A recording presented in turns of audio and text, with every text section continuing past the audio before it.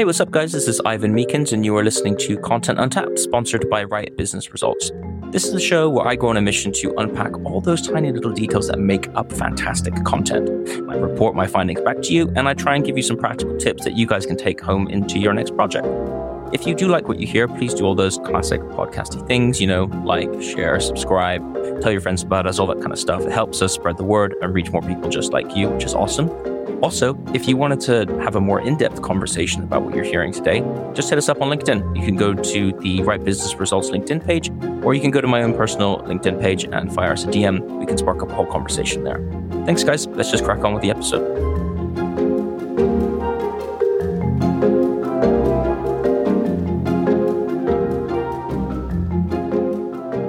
So the year is 1994 in Richmond, California. A group of animators, screenwriters, producers are all crowded around a table deep in a heated debate. Because all across this table, amongst ashtrays and paper coffee cups, are a bunch of pencil sketches that all depict various versions of a cartoon astronaut. Now, a lot of these sketches are in better shape than others, but these are already the lucky ones, the ones that hadn't yet been thrown away into the overflowing bin in the corner of that room. It's like the graveyard of so many other astronauts who had failed to land with their creators, I like to think of it. If you take a look at these sketches, you'll see that some of them resemble something that your 9-year-old child will bring to school for show and tell, and others are a much more detailed sketch of probably, if you look at the photos, what looks like Johnny Bravo in a spacesuit with a double LL insignia emblazoned on his chest.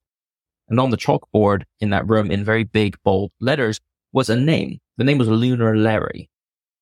Now, the director and the one in charge of this arrangement of tired-looking people was none other than John Lasseter, and he was the chief creative officer of Pixar Animation Studios at the time. And John had a very big problem because Lunar Larry in all his various guises was a total disaster. So the character was an absolute train wreck. It looked awful, and it just did not have that pizzazz that John was looking for. Now, Lasseter couldn't put his finger on it at the time, but something was missing from this character. Because at the time, he was trying to rival the Disney powerhouses of The Lion King and Aladdin, which were coming out in similar years. Huge competition. And if he was going to face up to this competition, Lunar Larry had to go because it was way too wacky and way too childish. John had a lot on his plate, to be fair. Now, the true origin story of what happened next and how John figured things out is a mystery, but I'm going to tell you how I think it happened. Driving home late one night, John looked into the night sky, saw a full moon glistening down on him, and then a bunch of ideas raced through his brain. The moon, Apollo 11, astronauts, and then he landed on it. He was going to name the character Buzz, in honor of the legendary Buzz Aldrin himself. And obviously we had to add a little bit of cosmic flavor to the mix, so it's Buzz Lightyear, the Space Ranger. Now, what happened 2 years later in 1996 left the world in awe as Toy Story hit the big screen at the El Capitan Theater in Los Angeles. And it actually went on to become the highest grossing film in its opening weekend, raking in $373 million worldwide and collecting 3 Academy Award nominations to boot. So you're probably wondering why I'm telling you guys this story and what this has to do with content creation. But here's the fact. Nobody wants to have a bad idea, right? In fact, most people on this earth, most people you know and I know will probably do absolutely anything to stop their bad ideas from ever seeing the light of day. You're just going to lock them away in the brain and they stay imprisoned, mostly out of the fear that they're going to make us seem like an idiot, like a fool, or it's going to open us up to ridicule in some way.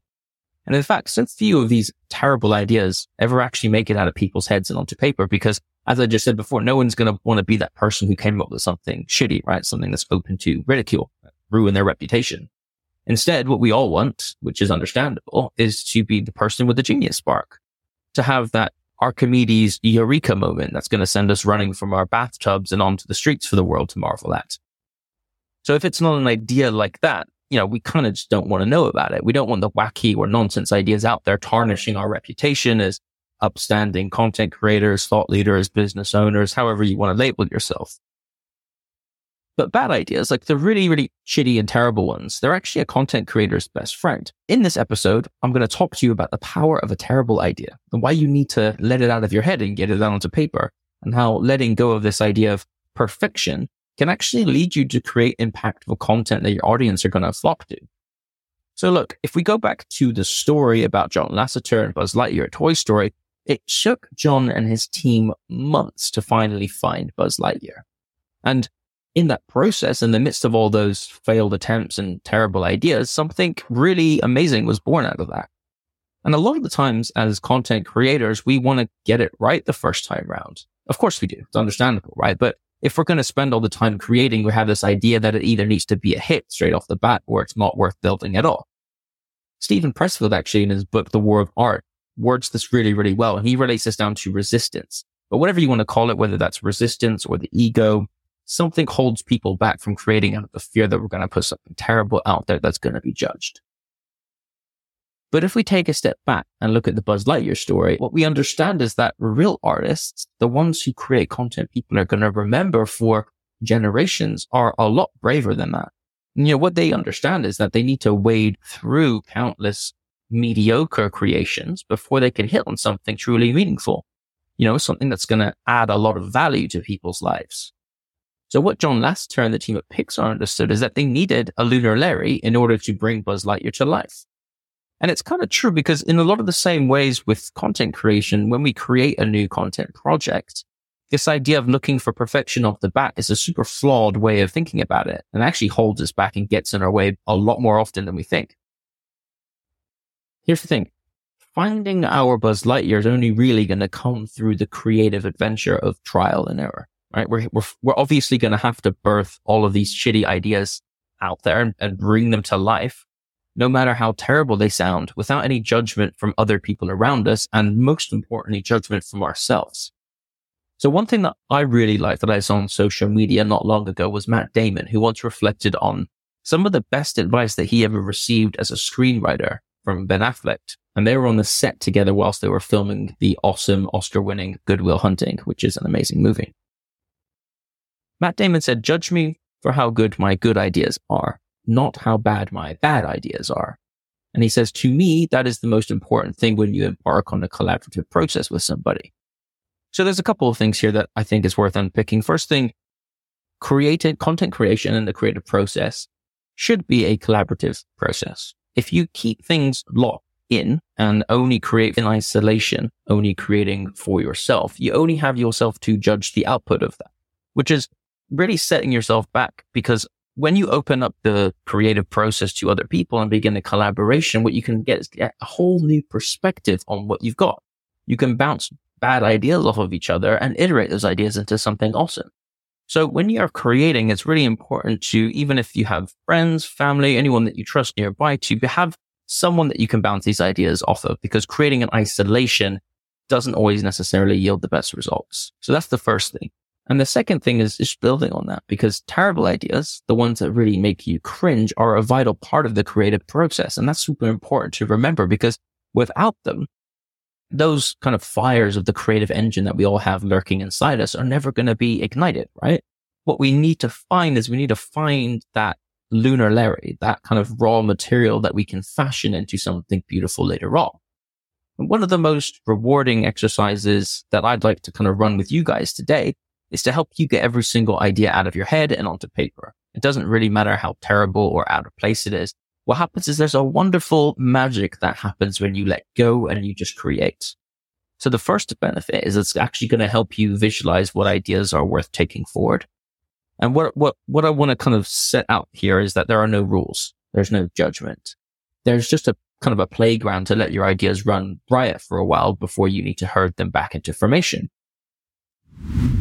So here's the exercise, right? Just have a think about your audience, your ideal listener. You know who they are, right? You've probably built a customer avatar for your ideal clients. And more often than not, if you're a business, your ideal audience or your ideal listener or reader or whatever they are going to be very similar to your ideal client. If you're a content creator, just think about what kind of content you're creating and who is going to, who's your ideal audience and who are you trying to add value to with your content.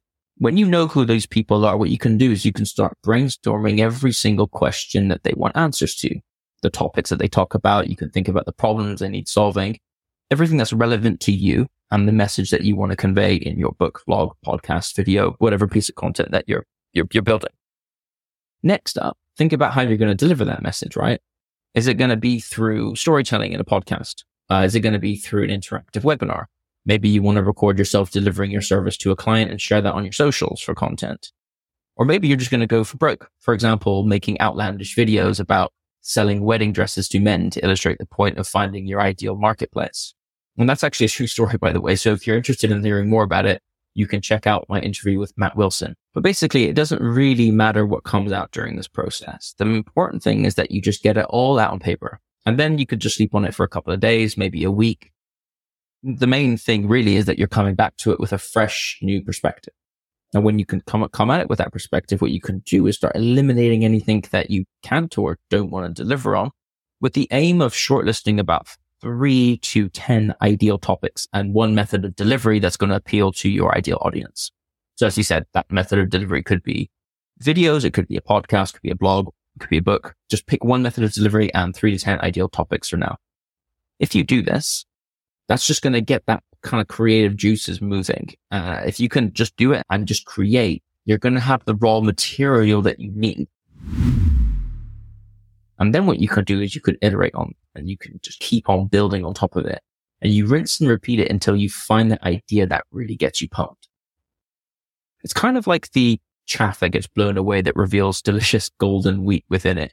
That one idea will show itself to you, I promise. You're going to know when it happens. And you're going to know it because you can feel it. Your idea is going to hit you like a freaking thunderbolt at the sky, and you're going to pull an Archimedes. Trust me, you're going to jump out of your bathtub and you're going to want to shout your eureka all over the streets. Just please don't do an Archimedes, and I wish that you keep your clothes on first. That's my only request before you do anything. That moment is when you know that you've hit on something truly special. It's when you know that you found that idea that's going to make a difference to you, to your business, and to your audience. And that's when you know that you found your Buzz Lightyear. So I hope that was useful, guys. Until next time, keep creating, keep telling stories, and I will see you soon. Hey guys, thanks again for listening to another episode of Content Untapped. Firstly, let me just say a massive shout out to Right Business Results for sponsoring this entire show. It would absolutely not be possible without you guys, so thank you so much. If you are interested in finding out what we're up to at Right Business Results, create content to grow a loyal audience, please do get in touch at info@rightbusinessresults.com and we will get back to you post haste. Secondly, if you wanted to continue the conversation about creating great content or anything that you're listening to on this show, give us a DM to the Right Business Results LinkedIn page, or you can DM my personal page and we can spark up a whole new conversation about any of this stuff. We love having conversations about content, so the more the merrier, guys. Thanks again for listening, and I will see you next time.